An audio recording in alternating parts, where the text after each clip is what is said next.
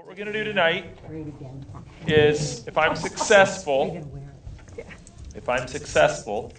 Jack, you're going to start reading the Old Testament more. Oh, wow, Jack. Good for you. If I'm successful, you're going to stop saying, that's just the Old Testament, which is far too commonly said in the church. So I want to do a talk tonight on, I'm going to borrow some language. Do you know who Andy Stanley is? Okay.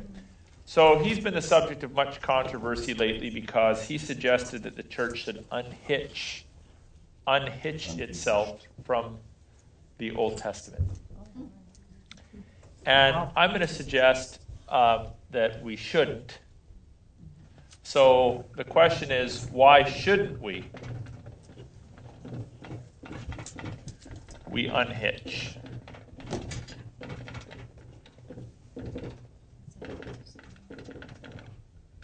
From Old Testament. Okay? So this is what we're going to be looking at. And so we've looked at various things in the Old Testament. We talked about creation and sacrifices, and obviously we've had to be selective because there's a lot there. But I think one of the most pressing questions for most of you is, how do I use the Old Testament? What do I do with it? So we've spent some time talking about the Old Testament, but I want you to go away from here able to use it and to use it properly.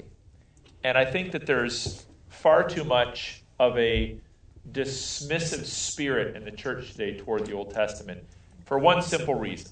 Well, I'll give you two simple reasons. We don't understand the purpose of the law. That's the first one. And we have no idea what the word fulfillment actually means. And so when the New Testament writers say things like, oh, that was fulfilled in Christ, in our head, we interpret that as that's no longer necessary. And I'm going to propose to you tonight that biblically, both of those are errors. That when we talk about fulfillment, we're not talking about it's said and done, toss it out, it's an expired document. And when we talk about not being under the law, what we're not saying is throw the law out, it's not relevant anymore. That's not what we're saying. So that's basically where I'm going to go so you have a pretty clear idea.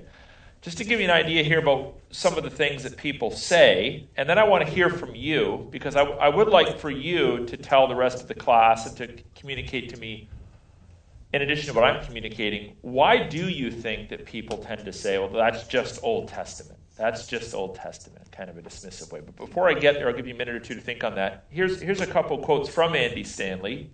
He says, the Ten Commandments have no authority over you, none. To be clear, thou shalt not obey the Ten Commandments. End quote. Second quote is he says, Paul never leverages the Old Covenant as a basis for Christian behavior. Paul never leverages the Old Covenant, or the Old Testament, Old Covenant, as a basis for Christian behavior. So I think I can, with due respect to Pastor Andy, I think I can falsify both of those statements pretty quick.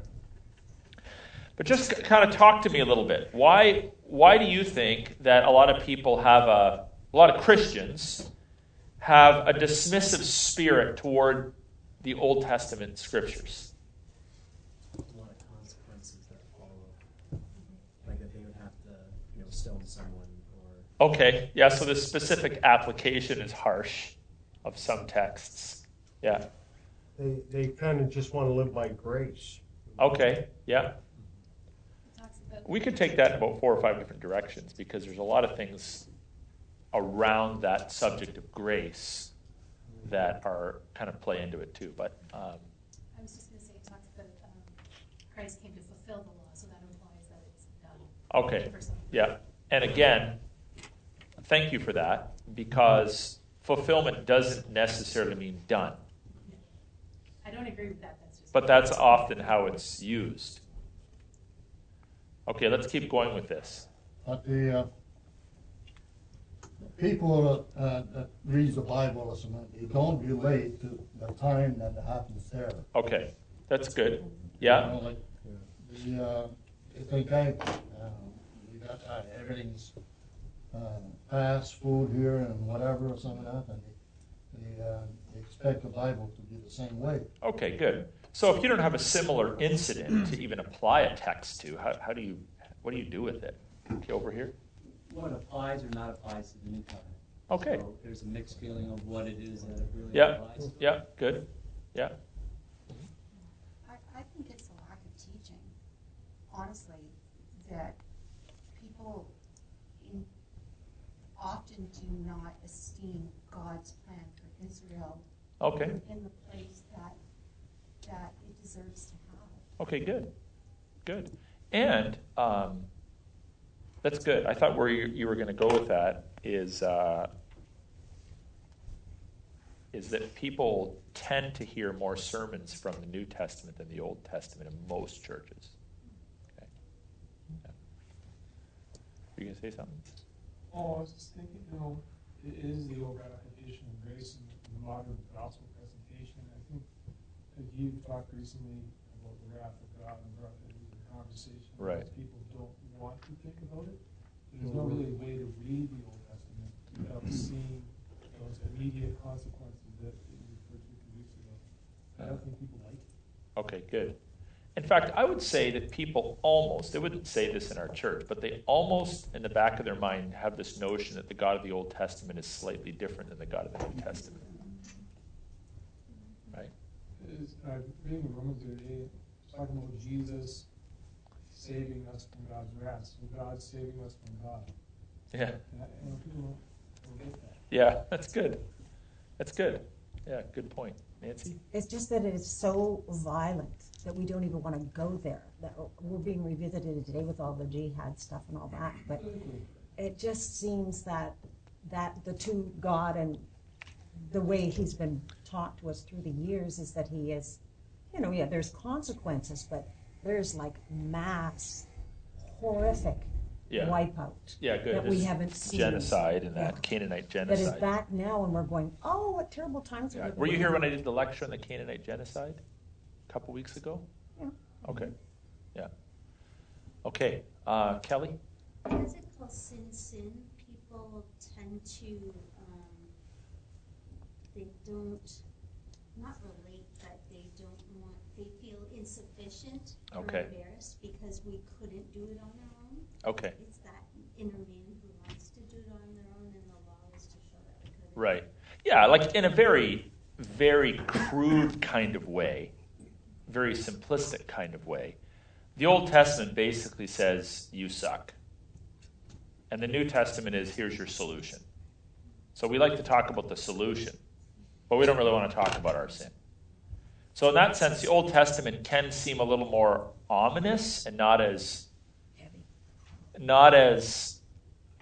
apt to bring about joy or to lead into worship or to help me to feel better when my life is unraveling. That's not totally true. There's plenty of comforting passages in the Old Testament, but just speaking in general, and there's plenty of judgmental passages in the New Testament, but we tend to bifurcate. So this is why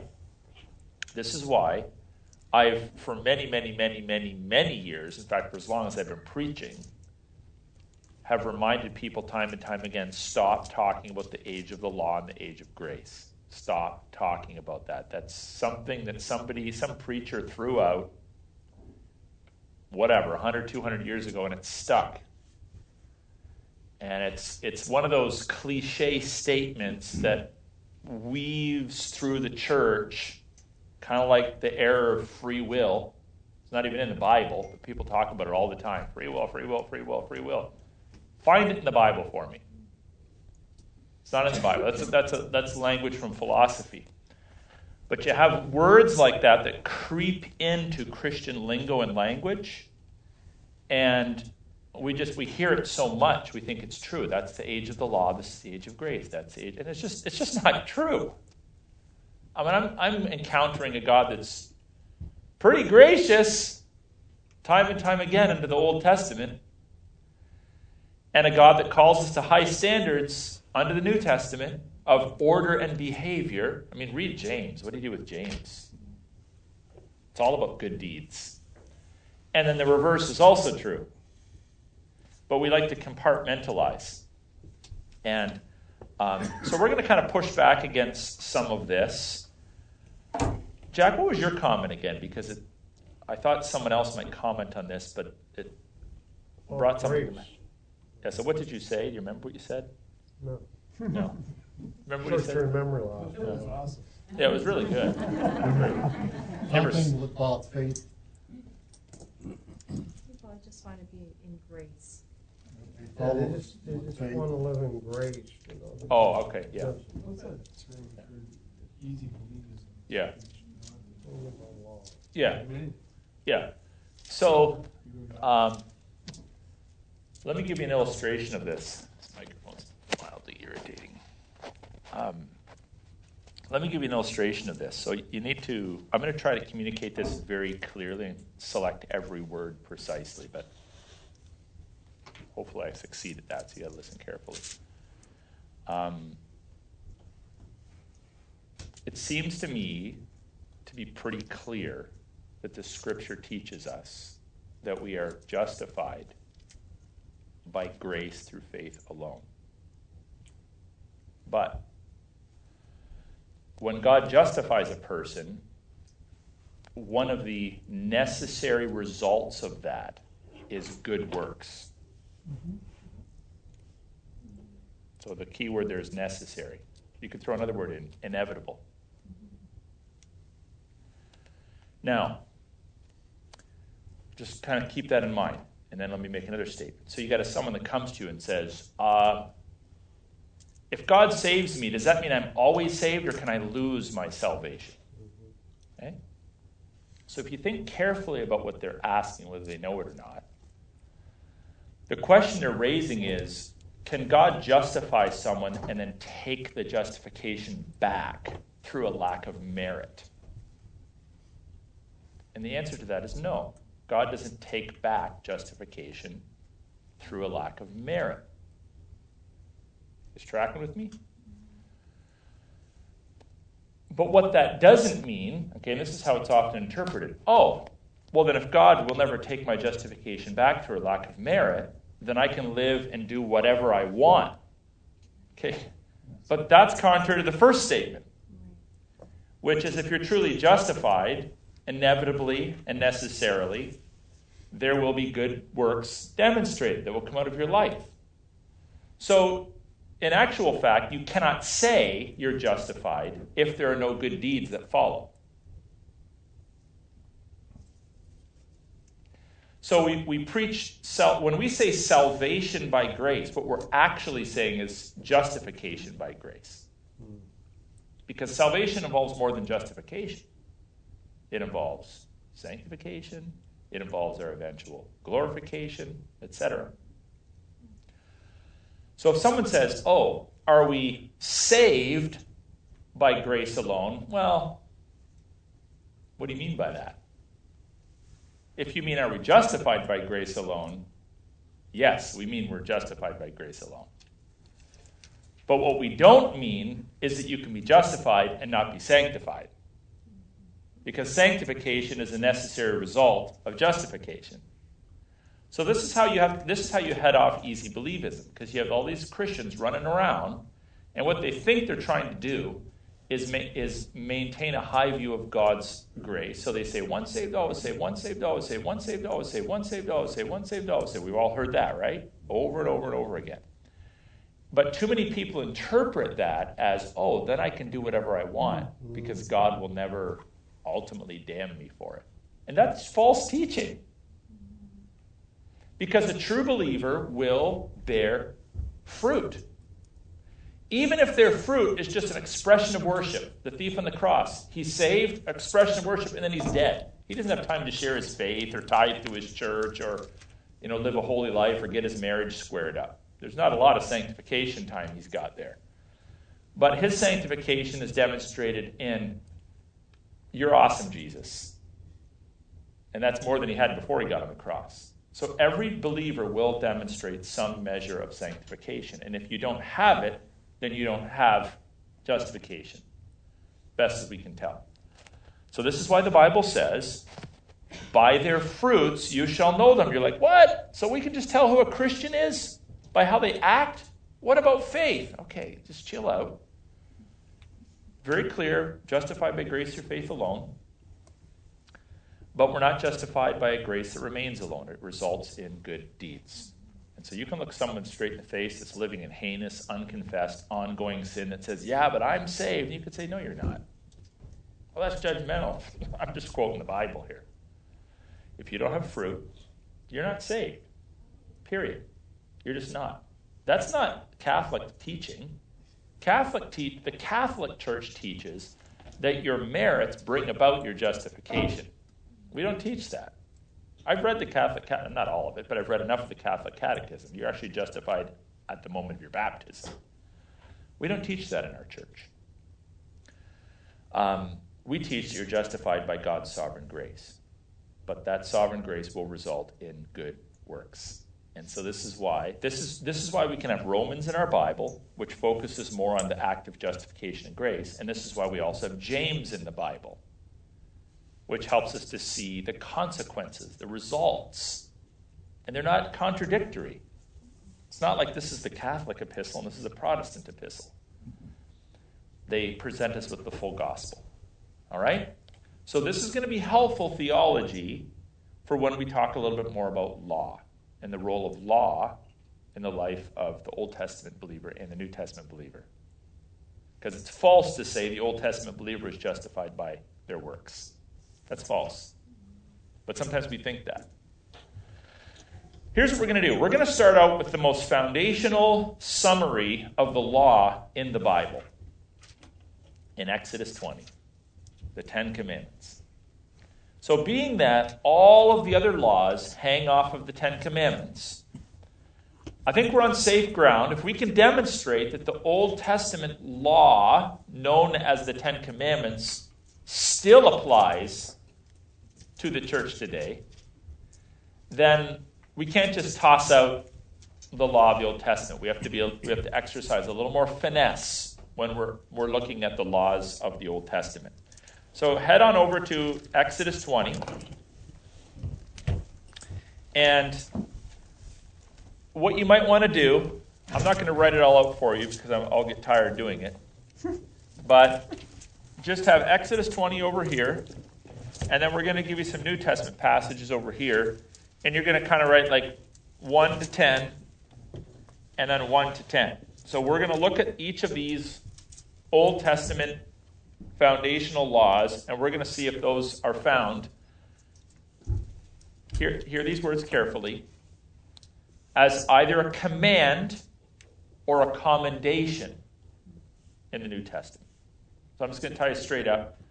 The commands are not all commanded in the New Testament. But if they're not commanded, they're commended. You know what the difference is? They're recommended.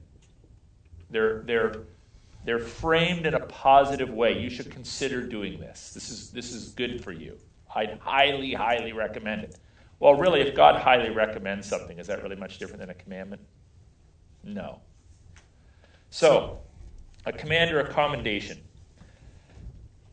The Ten Commandments, some of them are kind of wordy, so I'm just going to give you the short form of them. So the first one is, you shall have no other gods before me. The second one is, you shall not make for yourself a carved image, or you could just write down an idol. The third one is, you shall not take the name of the Lord your God in vain. So that's a blasphemy law. The fourth one is, remember the Sabbath day. So all of these, the first three really are all about guarding the place, the role, the character of God in the way we worship. Then we have what you could call one ceremonial law, one commemorative law, one law that calls us to remember something, and that is remember the Sabbath day. And then we have several relational laws that are also very moral in nature. They're ethical in nature. So here they are. Honor your father and mother. Don't murder. By the way, there are several different words in the Hebrew language that refer to the taking of life. I think there are 7. And if I recall correctly, the one for murder is the word harag, H-A-R-A-G. That's not the same as shooting an animal when you're hunting. It's not the same as an accidental homicide. It's not the same as an unintentional murder. It's not the same as killing someone in war. Those all have different words in the Hebrew language. They're not synonyms. They have some overlap because it refers to the taking of life. But this translation is good. It says, thou shalt not murder, or you shall not murder. The Bible doesn't say you shall not kill. Sometimes people they think kill and murder are the same. No, it's not the same. In war, you could kill someone or you could murder someone. But it's not the same. Because some deaths are justified. So I stress that because you got people running around, I don't believe in capital punishment. Why? Because the Bible says you shouldn't kill. Really? Well, if that's what it means, then the Old Testament's pretty contradictory.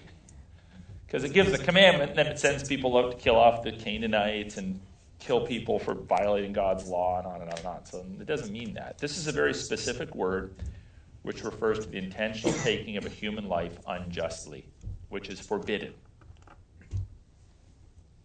You shall not commit adultery. So adultery is the act of a married person having sex with another person that they are not married to.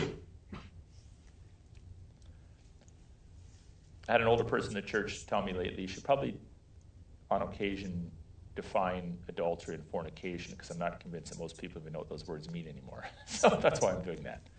Fornication is the act of an unmarried person having sex with another person outside of marriage. So you could have 2 people having sex, and one's committing adultery and one's committing fornication because one's married and one's not. Or you could have 2 people having sex and they're both committing fornication, or 2 people having sex and they're both committing adultery. They're both sins, but adultery is worse because not only is it sex out of context, but it's sex out of context in violation with the covenant you made with someone else. And then you shall not steal. That's the 8th one. You shall not bear false witness. What does that mean? Just so we're all clear on that. What is false witness? And don't just say lying. What's false witness? It's a very specific kind of lying.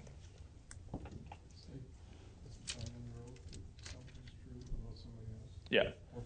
Okay, so he says testifying under oath that something's true about someone else that's false. So why would God, out of all the different things you could put into your top 10 list, put bearing false witness in there?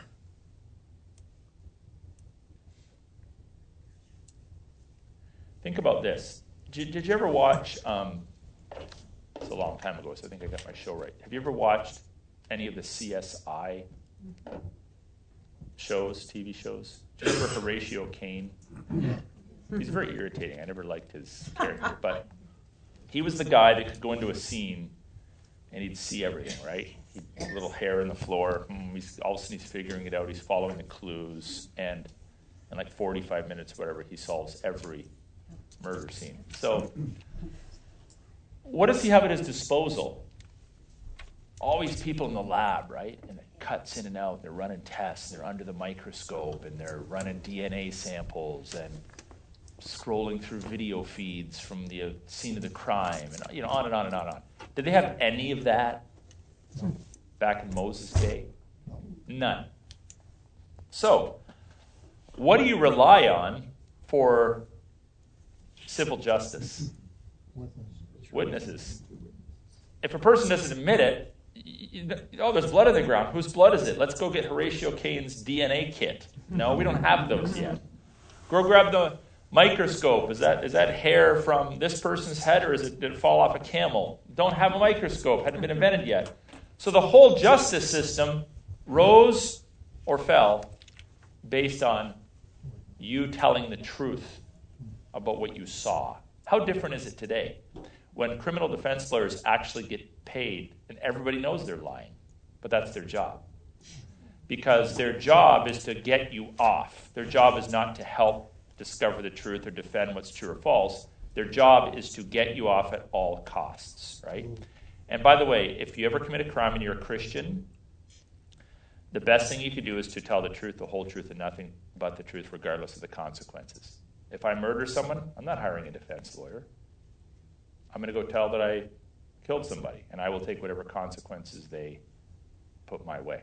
But some people in the church even think, it's appropriate to tell lies to defend yourself. Now, if you're falsely accused, that's different. Get a civil attorney or a defense attorney that can help you. But you don't tell lies about the nature of the crime you committed. You tell the truth, you tell the whole truth, and nothing but the truth. And whatever consequences the court imposes, that's just and right. And fortunately, they're about 1/10 of what you get under the old covenant. Okay, you probably get a slap on the wrist and a $50 fine. So bearing false witness. And then, you shall not covet. What's covetousness? I want your stuff. I want your stuff. And that includes the person's wife, slave, animals, cart, whatever. Okay? So we got those down. Matthew 4:10. Matthew 4:10. Let's look at the New Testament. We're going to go down this list. And we're going to spend time doing this because we often talk about this, but I want to show you through the systematic reading of God's Word that every one of these commandments is either recommanded or commended in the New Testament. So Matthew chapter 4, verse 10. The scenario is Jesus, at the beginning of his ministry, is taken into the wilderness by who? The devil. And the devil's ridiculously trying to tempt him to try to take him down in his humanity. This is the first time that from the incarnation of Christ onward that Satan had an opportunity to attack God in the flesh. So if he was really smart, he wouldn't have done it because he knew he would have failed. But he was testing Christ. So Jesus responds to him after he pushes him away. Begone, Satan, for it is written, you shall worship the Lord your God, and him only shall you serve. So that is the New Testament equivalent of you shall have no other gods before me. And Jesus declares this to be true in the temptation he received from Satan. Let's go to 1 John 5:21. Go ahead. So Jesus being God, the Holy Spirit, he would have written that originally anyway, right? Well, Jesus wasn't the He Holy would Spirit. He would have originally written that anyway. Right. Yeah. Eternal. Yeah. The devil must have been kind of going on when he's being God. Yeah, well, it's interesting. Who knows what degree of knowledge the devil had about who Jesus was or what his power was? And in the broader narrative of the Scriptures, this episode functions to show us that Jesus was tempted as we are yet overcame. That's its function. But it does raise some interesting theological questions. Why would Satan do that? Like, come on. Can't take God down. So the best guess would be, well, Jesus is in human flesh. Satan had gone around tempting humans for millennia now, and he was testing to see if there was weakness in Jesus' flesh that would cause him to buckle and succumb to temptation. What's the second commandment? Idols. So 1 John 5:21, the very last verse of 1 John. It's like, I'm going to summarize my book. What can I leave you with? He leaves us with this statement. Little children, keep yourselves from idols. So there you have it. Keep yourselves from idols. What's the third commandment? You shall not take the name of the Lord your God in vain. So Matthew 6:9. Now, this is not framed up as a not statement, but Matthew 6:9 is the famous Lord's Prayer. And how does the Lord's Prayer start off? Anybody know?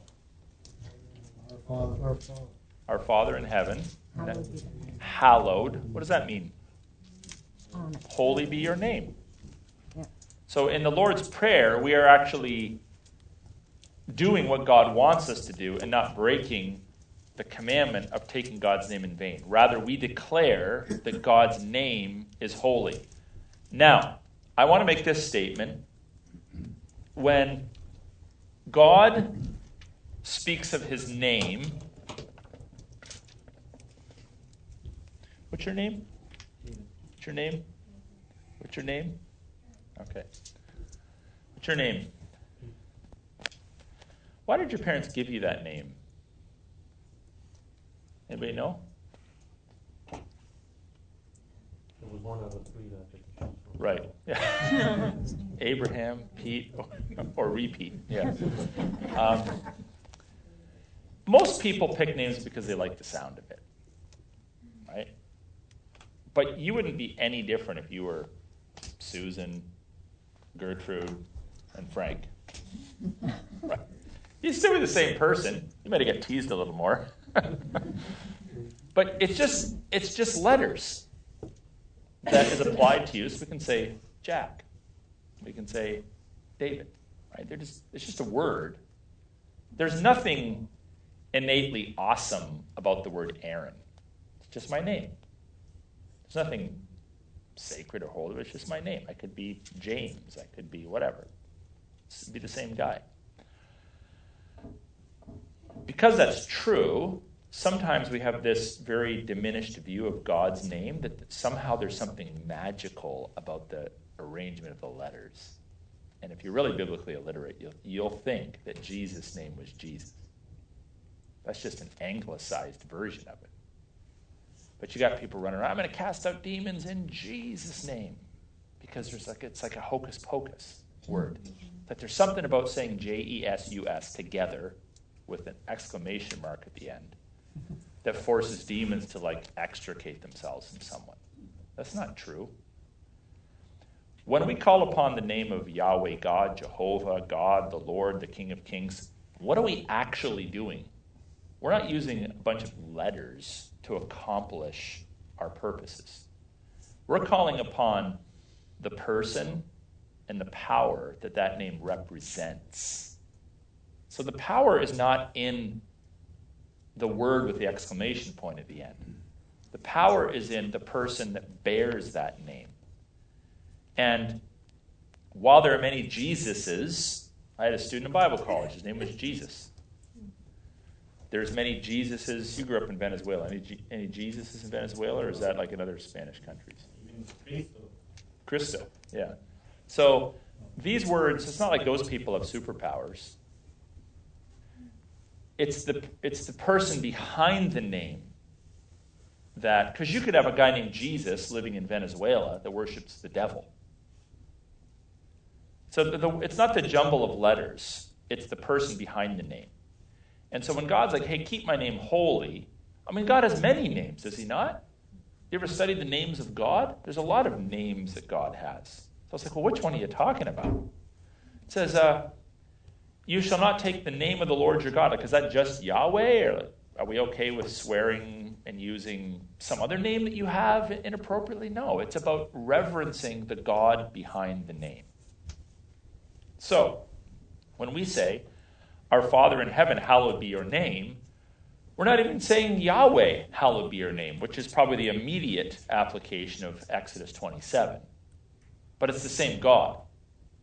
Here we're talking about Father, we hallow your name. Here, Yahweh, we hallow your name. But it's the same God. We're hallowing. We're keeping holy.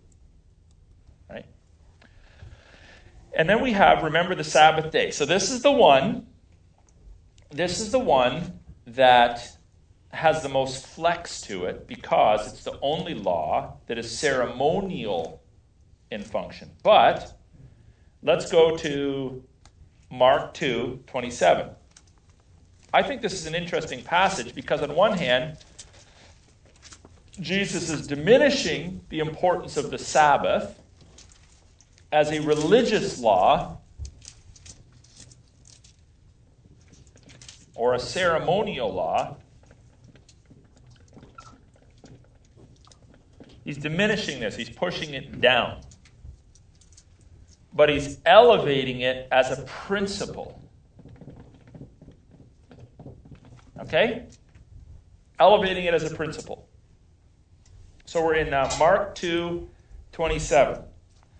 Now we've got to kind of read the context here, starting with verse 23, because here we have Jesus is out. It's on the Sabbath. So the Sabbath, by the way, is what day of our week? What's the Sabbath day? Okay, Saturday. Is everybody clear on that? So not Sunday, but it's because we have these like Saturday, Sunday weekends. We tend to think, oh, the week ends on Friday. It's like, thank God it's Friday. And then we have this weird little 2-day thing in between. That's the weekend. And then we think, oh, everything starts again on Monday. So it we have to do a little mental adjustment here.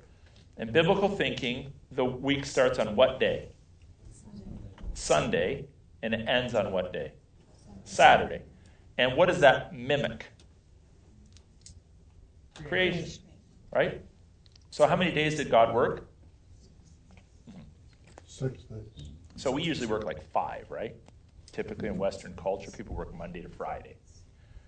God worked 6 days, and then he rested on the 7th day. So, with this in mind, it's Saturday, Sabbath. One Sabbath, he was going through the grain fields, and as they made their way, his disciples began to pluck heads of grain. So the Pharisees, who are the Pharisees? Jewish religious leaders, the minority group. There's the Sadducees and the Pharisees, but you hear about the Pharisees a lot more. Probably because they actually would be more lined up with Jesus' theology than the Sadducees were. The Sadducees were more very left, denied the resurrection, these kinds of things. But they were a pretty big group. So the Pharisees began saying, look, why are you doing what is not lawful on the Sabbath? So before we go any further, what's their beef? He's working on the Sabbath. Okay. By picking the grains. Okay. But they're kind of trying to catch him every time because he's supposed to be the Son of God and he breaks the law. Yeah. Okay. You guys all hear that? He's supposed to be the Son of God. He breaks the law. He's picking grain. So just kind of think back to, I know we don't have a Polaroid of this or a DVD, but just kind of picture the original Sabbath, and Jesus is resting on the Sabbath. Can you picture that? Okay. Is he just doing like this? Oh, he's laying down doing that. Just laying down totally still? Winks one eye at a time? Doesn't want to be too exuberant? Like, is that rest? Is rest standing stone still? Not reaching for a bottle of water because you're thirsty? No. But the Pharisees had made it that. So a guy falls into a hole. Sorry, it's the Sabbath. You have to wait till tomorrow. Really? You're hungry. You're walking along. Oh, I'm going to pick that's so much effort. I pulled a ear of corn off and I'm eating it. Can you believe they're breaking the Sabbath? This is how ridiculous it has become. So that's what Jesus is speaking out against. He's speaking out against this ridiculous micromanagement, micro-application of the law, the Sabbath law. It's like, you're being so ridiculous. And we know this to be true because they did this time and time again. Nitpicking on things. So Jesus, I believe, is a bit of a rebel. He is doing these things deliberately, knowing how they'll respond to make a point to his broader audience. And by the way, I think that should be on and without taking it to the extreme, I think every modern preacher of the gospel needs to do this at some times and to make people uncomfortable. because the typical image of the preacher is he always says what we already agreed on. He just reinforces what we've already agreed on down to the nth degree. Never challenges, never. I feel no obligation to do that. I feel totally free from preaching in the vein of Jesus to challenge and stretch and press people. And I'm being challenged by it myself, by the way. I'm preaching to myself first and then to you. To challenge people because it's so easy to fall into these little boxes. Like, this is the only way to do it. This is how it's done. This is how we worship. This is how we stand. And this is how long our services are. And this is what you're allowed to say when you preach. And this is what you can't say. And this is how you have to be smiley in church. And you always have to be kind of nice and pretend that everything's awesome. And I just think that's a total load of. Because it's not true. It's not the way we live our lives. So instead of being hypocritical fakes and pretending that, we got it all together, Jesus is always kind of giving us a little one of these, right? He doesn't do it to destroy, but he certainly does it to challenge and to shake us up a little bit. And we need to be shaken up a little bit because we don't like change by nature. We're creatures of comfort. And the older we get, the more challenging change becomes for most of us. So we're being challenged by Jesus. And I think there's just a principle there that should affect and infect our preaching today. And then he said to them, have you never read what David did? When he was in need and was hungry, he and those with him, how they entered the house of God at the time of Abiathar the high priest and ate the bread of the presence. So Jesus is actually using a greater violation of the letter of the law to make his point. David entered the house of God and ate the bread of the presence. This is like, hey, I'm hungry. I'm going to go finish off communion. It would be like somebody stumbles into our church and they're starving to death. And we're like, we don't have any. Does anybody have food? Did you bring a granola bar, Aaron? No. Jack, you got a sandwich? No. What do we have? Do we have like anything? Well, we set it for communion. Oh, we can't do it. We let the guy starve to death. We can't. This is set aside for communion. No, we empty the trays and we start pouring it down the guy's throat. Okay? So that's what David did. So he goes and eats the bread of the presence, which was not lawful for any but the priests to eat. So what does that say? Remember this principle. Exceptions to rules do not necessarily violate rules, but in fact can reinforce them. How do they reinforce them? Because they reinforce the principle and the purpose behind them, while potentially violating the application of them. Is that clear? I need to say it again. So Jesus here points to David, and it's like, yeah, on any given day, he shouldn't have eaten the bread of the presence. But sometimes there's exceptions to the rule. And when you make an exception to the rule in faith and in righteousness for a higher purpose, you're not actually violating the code, or you may be violating the code of the law, but you're kind of like elevating the principle behind it. Which is actually, which is to point people to the principle and take their mind off the code. Because that's what we tend to focus on, right? We're like little children. What should I do? What shouldn't I do? What's right? What's wrong? Just like, tell me what to do and I'll just go do it. And then I'll be awesome with Jesus. And Jesus is always pressing about heart issues and understanding and being led by the Spirit. And so yeah, it's not like, we're not talking about taking that which is black and white and making it gray. It's not what I'm talking about at all. I don't think there's actually very many gray areas to the Christian life at all. I think it's mostly black and white. But sometimes the white is set aside, the code of the white is set aside in order to elevate the principle or purpose behind it. And if you want to call that a gray issue, fine. I'm not super comfortable with that language because I think people use that differently. But here we have, they eat the bread of the presence, and then he said to them, the Sabbath, so this is the principle, the Sabbath was made for man, not man for the Sabbath. And so the Son of Man is Lord even of the Sabbath. That's like a totally awesome response for two reasons. The first one, in case you didn't catch it, is that he uses his violation of the code to teach the purpose of the Sabbath. That's like a genius teaching technique. So people are looking at it thinking, he just broke the law. Jesus is like, no, actually, thank you for noticing, because now I'm going to tell you what it actually exists for. So I don't see in that a commandment, but I see a commendation. And so we can talk about Sabbath keeping as a principle. We don't need to necessarily codify it down to Saturday only, but Sabbath teaching as a principle that your body was not designed to work 7 days a week. It just wasn't designed for that. And if you want to die young and have a heart attack, this is a lesson that people like myself, who, to my shame, lean toward workaholism, but I've learned to lean away from it somewhat in the last several years after I had a near burnout. This is a reminder that I'm not Superman and neither are you. Your body's organic. It's flesh and blood. And you need rest. And you need a fair bit of rest.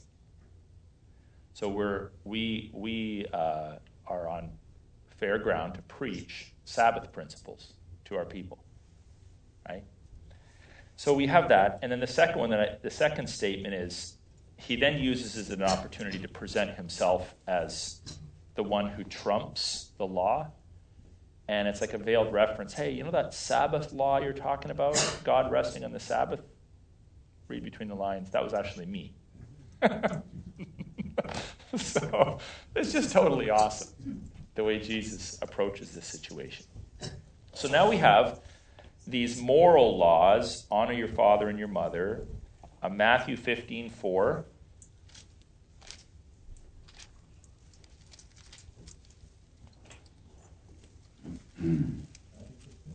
Matthew 15, verse 4. Again, Jesus is having a confrontation with the scribes and the Pharisees. This time their big deal is like, why don't they wash their hands when they eat? Now, that's a good idea from a sanitary perspective. You should wash your hands when you eat and when you go to the bathroom. So if any of you are in the habit of going to the bathroom not washing your hands, please don't do it when I'm ever in the bathroom seeing it, because I will not shake your hand that day. Just a little aside, okay? It grosses me out. See people come out of the bathroom not wash their hands. And then they're shaking everybody's hands. You put like a big sign on them. I did not wash my hands. Okay? Would you like to shake mine? No, thank you. So wash your hands. So that's the debate. And then, what verse are we at here? Verse 4. For God commanded, honor your father and your mother, and whoever reviles father or mother must surely die. And if you say, if anyone tells his father or mother, what you should have gained from me is given to God, he need not honor his father. So for the sake of your tradition, you have made void the word of God. So now we find out that they had taken this, one of the top 10 commandments, and they had created this little notion. Well, it's kind of like saying, so let's say that you have aging parents or something, and they're in need, and I don't know, they're starving, and they call you and they're like, I have no groceries, and you're like, sorry, I can't help you. Oh, but I thought you had some money. Yeah, but I'm tithing that to my church this week. Don't do it. That's wrong. You have a responsibility to meet the needs of your mother and father as an expression of honor before you give your money to the local church. That would be like an example of that. Now, on a regular basis, you would give your money to the local church. But again, there's exceptions to the rule, right? You've got a justice issue here. Someone's starving to death. This is not the same as your mom and dad want to buy a fourth vehicle. Mm-hmm. But there's a justice issue on the line. You have a responsibility. The Bible says, he who does not provide for his own is worse than an infidel. So don't come running to the church benevolent fund officer every time your relative has a need. That responsibility lies on your shoulders. That's an expression of honoring your father and your mother. So Jesus is just like putting a lot of emphasis on this one here and elevating it. So the next one is, you shall not murder. So Romans 13:9.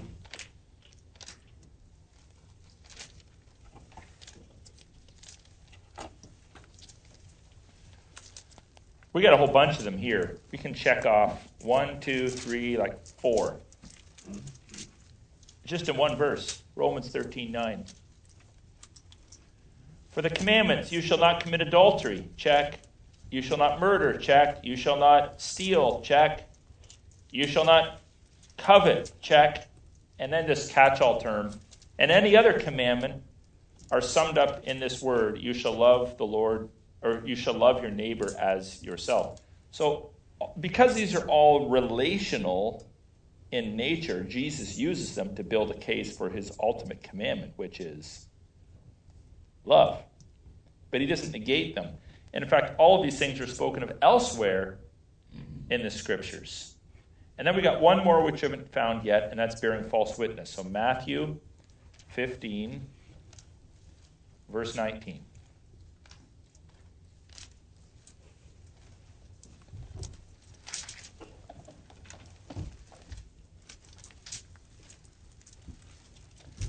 Telling stuff about people that isn't true or not telling the truth in a court of law. Matthew 15, 19. This is not the same as erroneously believing something. This is telling something that is not true. For out of the heart comes evil thoughts. And here's some of these things again. Murder, adultery, sexual immorality, theft, false witness, and slander. These are what defile a person. But to eat with unwashed hands does not defile anyone spiritually. Spiritually. So, we have 10 commandments, all of which are repeated in the New Covenant, either as a commandment or as a commendation. Now, out of the 10 commandments, I've never gone through the Bible and counted how many commandments there are, but some people have. And I believe there are over 600 commandments in the Levitical law, the Torah law, that are applications of or flow out of those 10 commandments. Now, some of those are civil laws. Some of those are ceremonial laws. Some of those are moral laws. So, a moral law, very simply, is a law that is innately right or wrong through all of time. Prior to the Old Covenant, it was wrong. Under the Old Covenant, it's wrong. Under the New Covenant, it's wrong. It'll always be wrong. So what would be some examples of those? Murder. Okay. Murder. What else? Stealing. What else? Adultery. Lying. Why? Idolatry. Why are these innately wrong? So you got to think, who's the creator? So think about the character of God. This is how you determine if a law is innately moral. Does it somehow attack or diminish or violate the character of God? So does God ever lie? No. Is God, how could he be? Promiscuous? No. Is God, what? Does God worship other gods? No. So they're innately wrong because they attack the character of God himself. Let's go to ceremonial law. What's the purpose of religious ceremony in the Scripture, both in Old Testament and New Testament? New Testament, we have ceremonies like laying on of hands, anointing with oil, baptism, Lord's Supper. What was that? Okay, the purpose of them, yeah. So I was just rattling off some examples. Ultimately to glorify God, but what do ceremonies innately accomplish that non-ceremonies don't accomplish? Perfect. They help us to remember. They serve as reminders. In addition to that, we could add the word their celebrations. They celebrate what God has done in a person's life or in the life of his church. So they serve the purpose of reminding. So the question is, what do I need to be reminded of? Well, I don't need to be reminded of the need to make atonement for my sin by offering an animal on a sacrifice on an altar every day, because Jesus is the once for all sacrifice for sin. But prior to Jesus, you had to do that. So we have different laws under the old covenant than we do under the new covenant when it comes to the sacrificial laws. We could say they no longer apply, and rightly so. We could say that's Old Testament. Let's not be dismissive of them, though, because there's still something we can glean from that. We'll come back to this in a minute. There's still something that's really important about the Old Testament sacrificial system that's really relevant for today. But the ceremonial function has ceased. We have different ceremonies to celebrate. And then what are civil laws? Now, civil laws can at times be tied to moral issues, but not always. So what would be an example of a land-related civil law under the Old Testament? Stealing. Okay. If your goats go in the field. Eat their stuff. Yeah. There's reparations that have to be paid. This is really important as well for us to understand that when you repent, sometimes you also have to repair the damage that's done. So the illustration would be if I don't know, steal your phone and you confront me and I don't give it back, and you confront me again, and finally I'm like, okay, I'm sorry for stealing your phone. Is that enough? What do I need to do? Give him his phone back. Pay the monthly charge. Now, what if, okay, no, this is good. What if I've stolen it for a month and this guy's had to go buy another one because I wouldn't give it back? I need to pay him some money. Mm-hmm. So when we repent, sometimes we have to repair the damage that's been done. So if we've robbed God, we owe God. We don't have to say, oh, sorry, God, for robbing you. We owe God. We make up for it. If we've robbed another person, if we've ruined someone's reputation, if we've slandered, if we've gossiped, it can be kind of awkward, but it's totally freeing to go to that person and say, I want to let you know I repented toward the Lord, and I believe I've made it right, but I need to let you know that I kind of trashed your reputation, and I'm sorry for that. And I'm going to go talk to those people that I told falsehoods to and make it right. Or I stole your stuff, and I'm going to give it back, or sorry, it broke, I don't have it, I'm going to buy you whatever it is that I took. This is really important for us to understand, because sometimes we think, oh, it's just between me and Jesus. I'm right with Jesus, so I don't need to apologize to anybody. Now, obviously, we need to exercise some discretion and some discernment, maybe seek the counsel of people. Like if it's something we did 40 years ago and we don't even know where that person is, well, sometimes you can't actually make amends. But to the best of our ability, we do. That's the right thing to do. So civil laws in the Old Testament serve that purpose. And if your animal, so you got this big old bull, and he's an ornery thing, and he goes and tears up everybody's field, and you know it, and you put a quarter-inch rotten rope on his neck, that's not responsible. You should put a big old chain on him. If he breaks the rope and goes, runs and tramples everyone's crop, all of a sudden their livelihood's on the line. You're like, sorry. No, you need to pay him back. So there's all kinds of laws under the Old Covenant about repairing the damage, paying reparations for what you've done wrong. And then there's civil laws about land ownership. So do you remember the whole year of Jubilee thing? It's pretty fascinating, actually. It's like a combination of capitalism and socialism. So it's capitalistic in the sense that the rich can get richer for 50 years. You're not good with your money, or you're broke, you can't tend your field. You can actually sell off the land that's been given to your forefathers to other people to use so they can get wealthier. But every 50 years, they hit a restart button, and everybody gets their land back. So if you can sell the land and it has 49 years left in the lease, you get quite a bit of money for it. If it has 6 months left, you're not going to get much.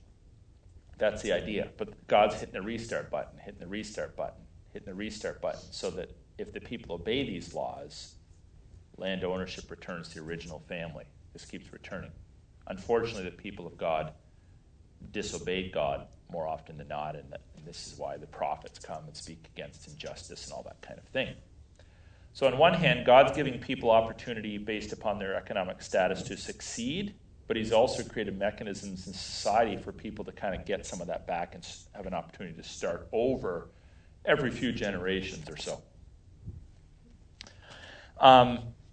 So we have those kinds of laws. So we would say anything moral in nature under the Old Covenant still applies today. Anything ceremonial in nature may or may not, or there may be an Old Covenant ceremony that has a New Covenant equivalent. What would be an example of that? Passover.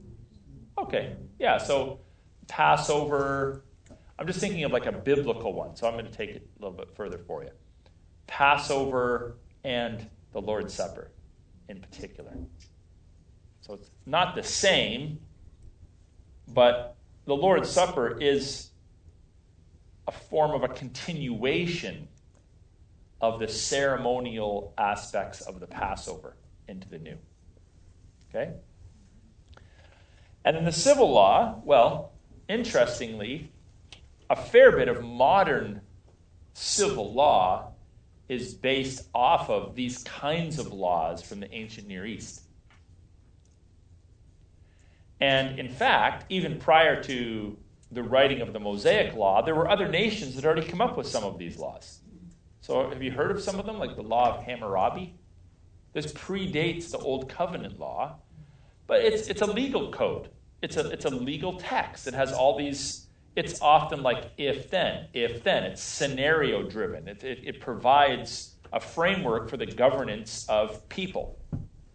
And liberal scholars look at that and say, oh, the Old Testament is just a copy of, a retooling of Hammurabi's laws. I'm saying, no.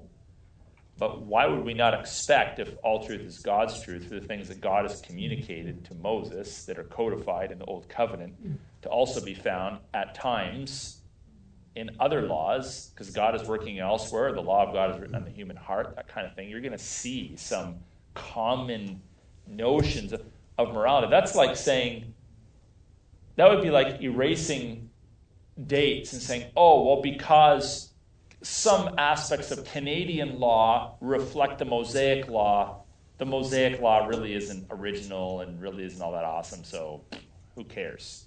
Like, it doesn't have to be exclusively in the Bible to be wholly true, is my point. So just be careful on how you process some of those claims.